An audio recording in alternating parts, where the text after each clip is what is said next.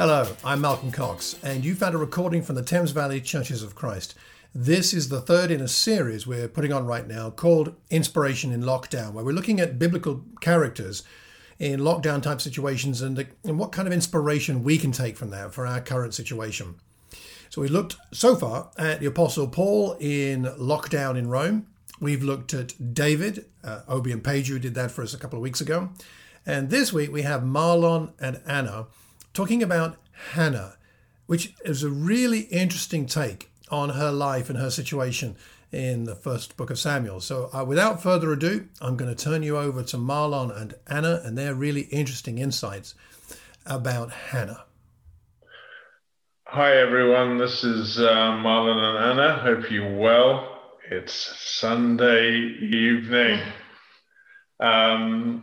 We were asked to record a class just for the series that we're busy working on at the moment, which is Inspiration in Lockdown series.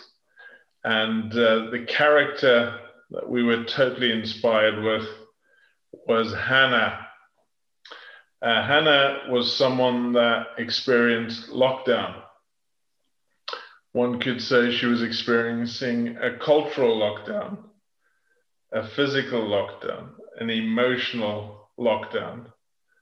She was a desperate woman who radically changed her life through prayer. And hopefully you could spend a couple of minutes with us as we read these passages and just get totally inspired by how God worked with her and how she worked with God to ultimately unlock all the challenges that she was facing. So if you would mind turning your Bibles to 1 Samuel, and we'll be reading there from chapter 1, from verse 3 to 27.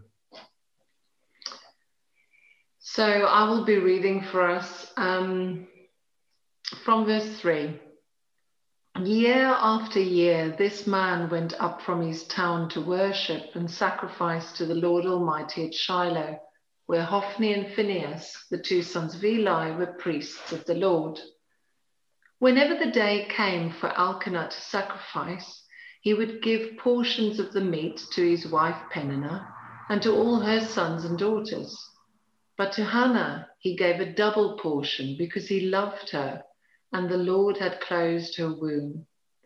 Because the Lord had closed Hannah's womb, her rival kept provoking her in order to irritate her. This went on year after year. Whenever Hannah went up to the house of the Lord, her rival provoked her till she wept and would not eat. Her husband Elkanah would say to her, "Hannah, why are you weeping? Why don't you eat? Why are you downhearted? Don't I mean more to you than 10 sons?" Once, when they had finished eating and drinking in Shiloh, Hannah stood up. Now Eli the priest was sitting on his chair by the doorpost of the Lord's house. In her deep anguish, Hannah prayed to the Lord, weeping bitterly. And she made a vow, saying, "Lord Almighty, if you will only look on your servant's misery and remember me, and not forget your servant, but give her a son, then I will give him to the Lord for all the days of his life, and no razor will ever be used on his head." As she kept on praying to the Lord, Eli observed her mouth. Hannah was praying in her heart, and her lips were moving, but her voice was not heard. Eli thought she was drunk and said to her, "How long are you going to stay drunk? Put away your wine." "Not so, my lord," Hannah replied. "I am a woman who is deeply troubled. I have not been drinking wine or beer. I was pouring out my soul to the Lord. Do not take your servant for a wicked woman. I have been praying here out of my great anguish and grief." Eli answered, "Go in peace, and may the God of Israel grant you what you have asked of him." She said, "May your servant find favor in your eyes." Then she went her way and ate something, and her face was no longer downcast. Early the next morning, they arose and worshipped before the Lord, and then went back to their home at Ramah. Elkanah made love to his wife Hannah, and the Lord remembered her. So in the course of time, Hannah became pregnant and gave birth to a son. She named him Samuel, saying, "Because I asked the Lord for him." When her husband Elkanah went up with all his family to offer the annual sacrifice to the Lord and to fulfill his vow, Hannah did not go. She said to her husband, "After the boy is weaned, I will take him and present him before the Lord, and he will live there always." "Do what seems best to you," her husband Elkanah told her. "Stay here until you have weaned him. Only may the Lord make good his word." So the woman stayed at home and nursed her son until she had weaned him. After he was weaned, she took the boy with her, young as he was, along with a 3-year-old bull and ephah of flour and a skin of wine, and brought him to the house of the Lord at Shiloh.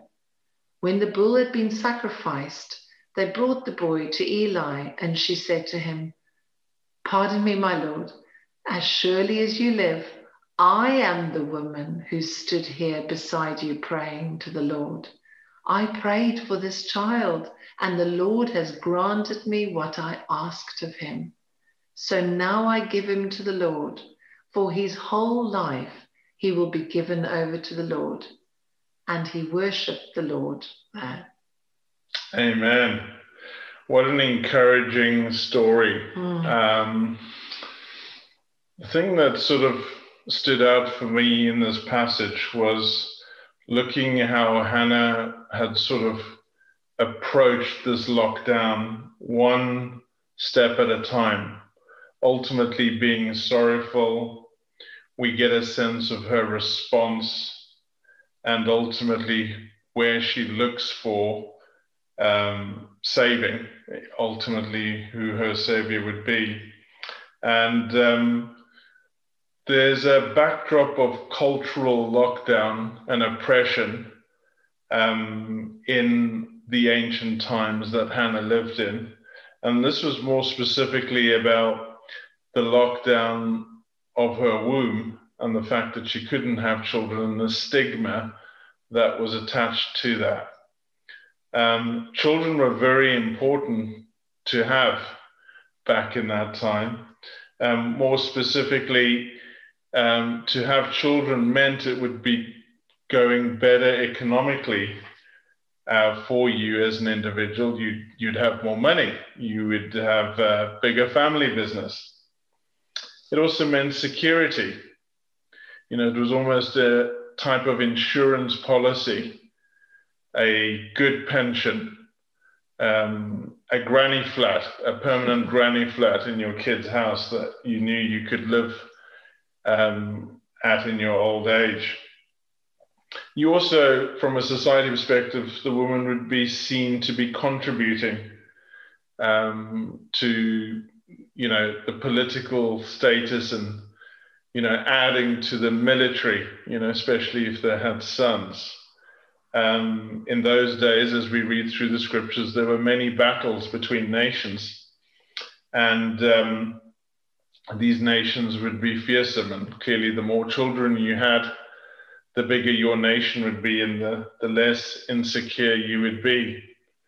So these are the types of things that Hannah might have faced, the pressures. And clearly, you know, as Anna read in the passage specifically, if you look at from verse 6, it says, "Because the Lord had closed Hannah's womb, her rival kept provoking her in order to irritate her. This went on for year after year after year."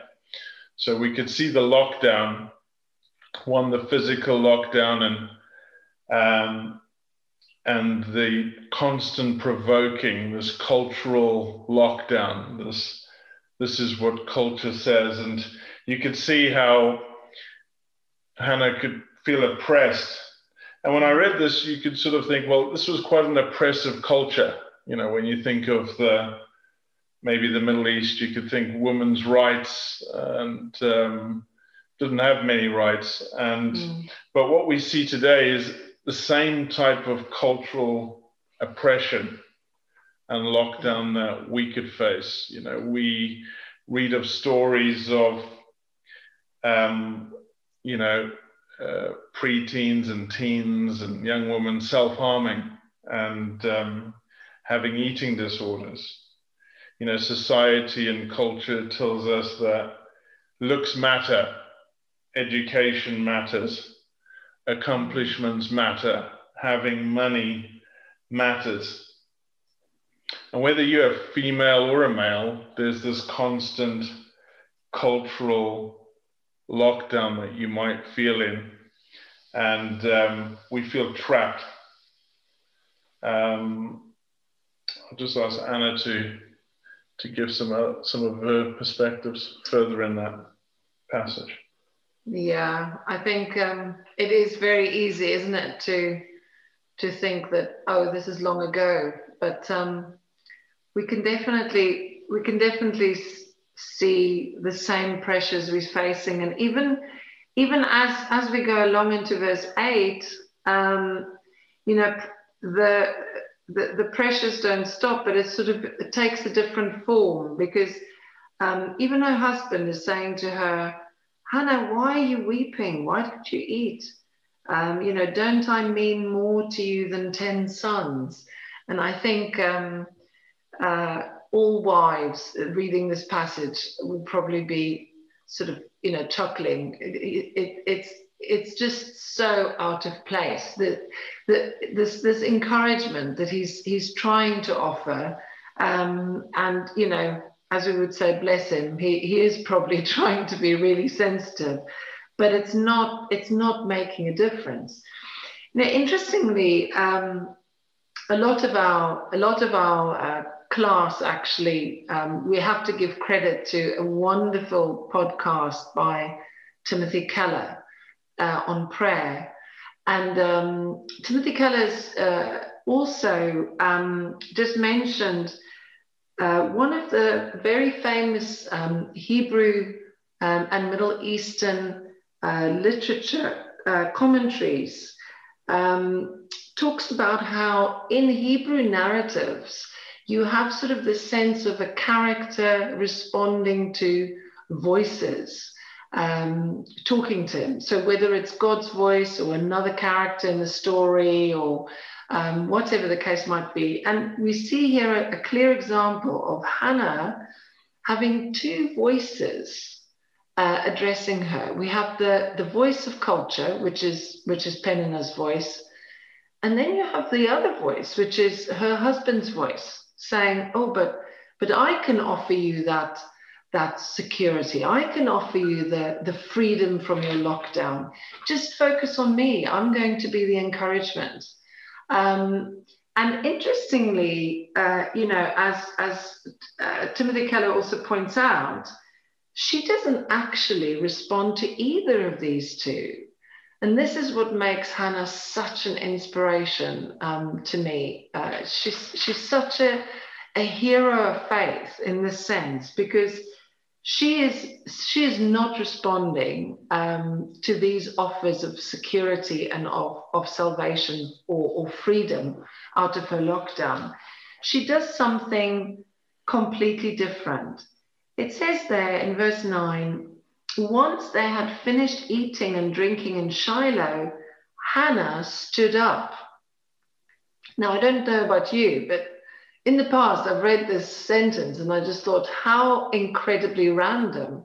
She stood up, okay, and, you know, but of course, again, knowing the original Hebrew text, that is just an idiom, just as we would maybe say something like, she put her foot down.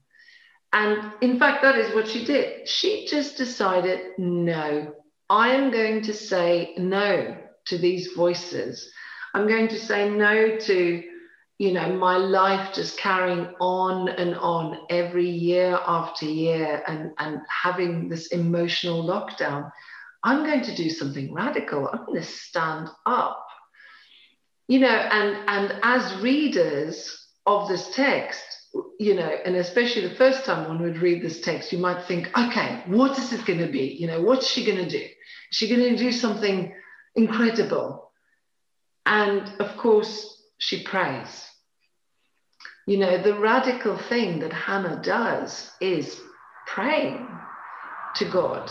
And she doesn't just pray, you know, it says in verse 10, in bitterness of soul, Hannah wept much and prayed to the Lord.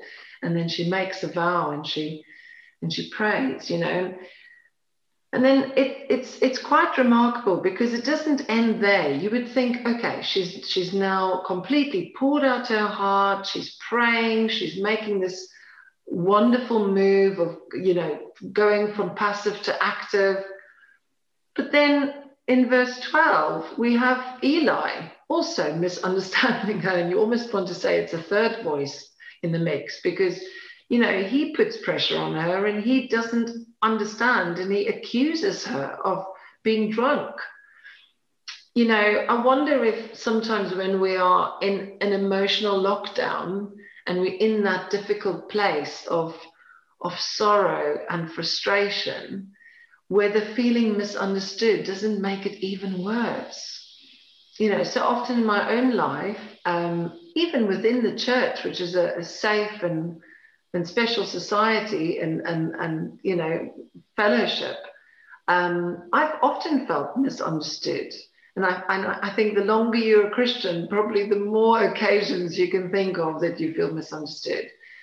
It's easy then to get into a vicious cycle where we have a conflict with a brother or sister, we feel misunderstood, we pull away and we feel isolated, and the lockdown continues. You know, Hannah does not handle Eli's accusation like that at all. She's not allowing that lockdown to get into a vicious cycle. Yeah, I'll pass on to you again, Marlon, just to take it from there. What does she actually do? Yeah, what is really interesting is when you sort of first read the passage, and for most of you who know, I'm in sales, so I could sort of get a sense that is she actually bargaining with God? Like, hey, Lord, you know, I'm really desperate right now. If you give me a kid, he can go into ministry. But upon closer inspection, you realize how remarkable this woman is and how selfless this prayer that she prays. You know, in reality, if you follow her prayer, usually when you pray for something, you get what you pray for, and then you are at peace because, you know, the Lord answered it. But if you look at the pattern of her prayer, she prays, she gets the peace, and then she gets the pregnancy. And there's a difference. If you look in verse 18, it says, she said, may your servant find favor in your eyes. And then she went away and ate something, and her face was no longer downcast. Meaning she was already at peace. She was already set free. She was already out of her lockdown. And some further context based on the cultural pressures that I mentioned early on is the fact that if she had the wrong motives and she wanted to get a son for all the reasons I mentioned, this prayer totally nullifies and releases her from all of those, what I would refer to as social or emotional payoffs that you would get to have a child. So, for example, out of the 12 tribes of Israel, there was a tribe which is the Levites, and the Levites, firstly, weren't allowed to own any assets or land. They lived a pretty, asset-free life and lived near the tabernacle. And the people that volunteered to serve these Levites were the Nazarites. And that's what Hannah prays and says, I'll give my son up to be a Nazarite, who has even less privileges than the Levites, which means her son wouldn't be able to just learn Elkanah's trade and take over the family business and establish a financial security on the basis that he wouldn't be with her physically. She couldn't show him off in the marketplace like all the mothers would do, like talk about their children. She couldn't get the emotional payoff, for those who are parents on this call, being able to hug and get those kisses and that emotional support. Her prayer was literally, Lord, all my life, I wanted a child for me. But now, Lord, I want to have a child for you. And whatever you want, I'm okay with. And this is remarkable for us to learn as Christians, is to know that we can be free before a prayer is answered. Lots of times we pray and feel like we will only be out of lockdown when the prayer is answered, and we spend time and time in these vicious circles. Hannah's prayer is inspirational. It's so inspirational, it became part of Mary's prayer when she prayed to the Lord when she conceived Jesus. This is truly, truly encouraging, and I want us to really think about that.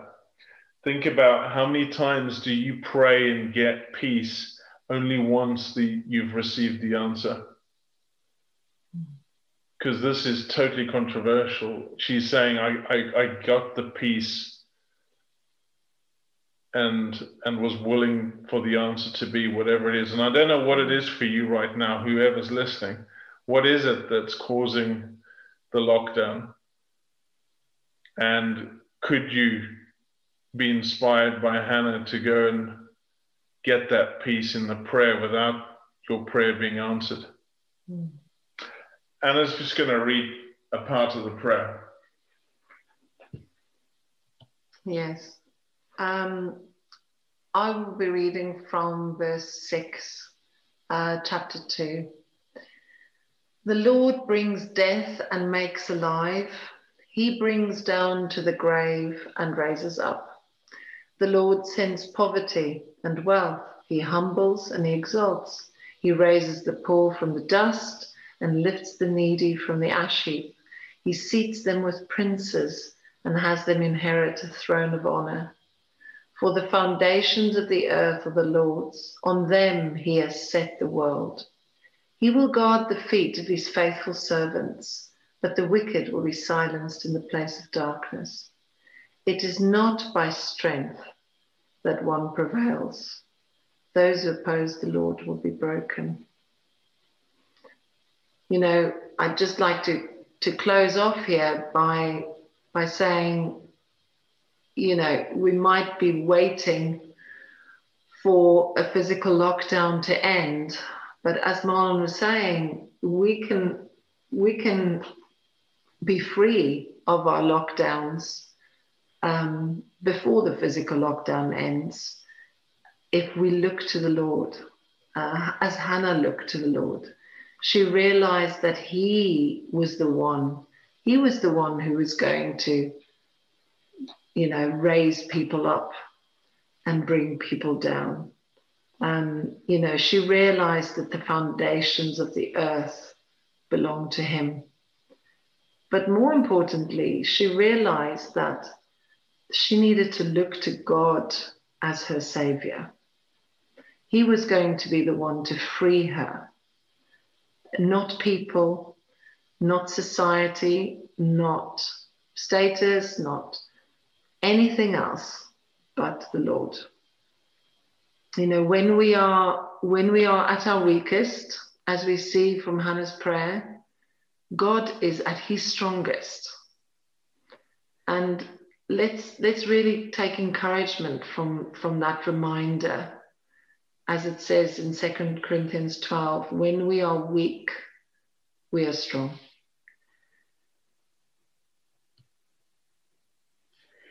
Amen. Well, hopefully you found that useful. Just wanted to encourage you to really think about what are some of the things that have been going on in your life year after year after year. Who's your provoker? What are they provoking you about? And maybe draw some encouragement from how Hannah dealt with it, how she was honest with her feelings and became deeply sorrowful, but then established real motivation to take charge of her situation and ultimately surrender her situation totally to God in prayer. We've got the same Savior. Hannah's solution is our solution. Let's just take this discussion to God and close in prayer. Dear Lord, Father God, thank you so much, Lord, that you are the answer to any lockdown. God, freedom is what we have as Christians. Help us, God, to surrender to you. Thank you, Lord, that although we can enjoy many cultures, that as Christians, that we have our identity set in you, that you are the lifter of our heads, the comforter of our souls. Thank you, God, for understanding us. Thank you that we never have to feel misunderstood with you. Help us, God, to get through this trying period. And thank you for this inspirational woman in the Bible. We pray this in your Son's name. Amen. Well, I hope you enjoyed the class. Thank you again to Marlon and Anna. Thank you for putting aside all the time and effort to put this recording together to help us. Whatever you took out from that, make sure to share it with your friends. And if you have any comments, do leave them wherever you hear or see this recording. If you'd like to find out more information about our churches, then go to tvcoc.org and you'll be able to contact us and connect with us from there. There is another class coming. That'll come out in 2 weeks' time. But until then, I hope you find some inspiration in lockdown right now. Take care and God bless.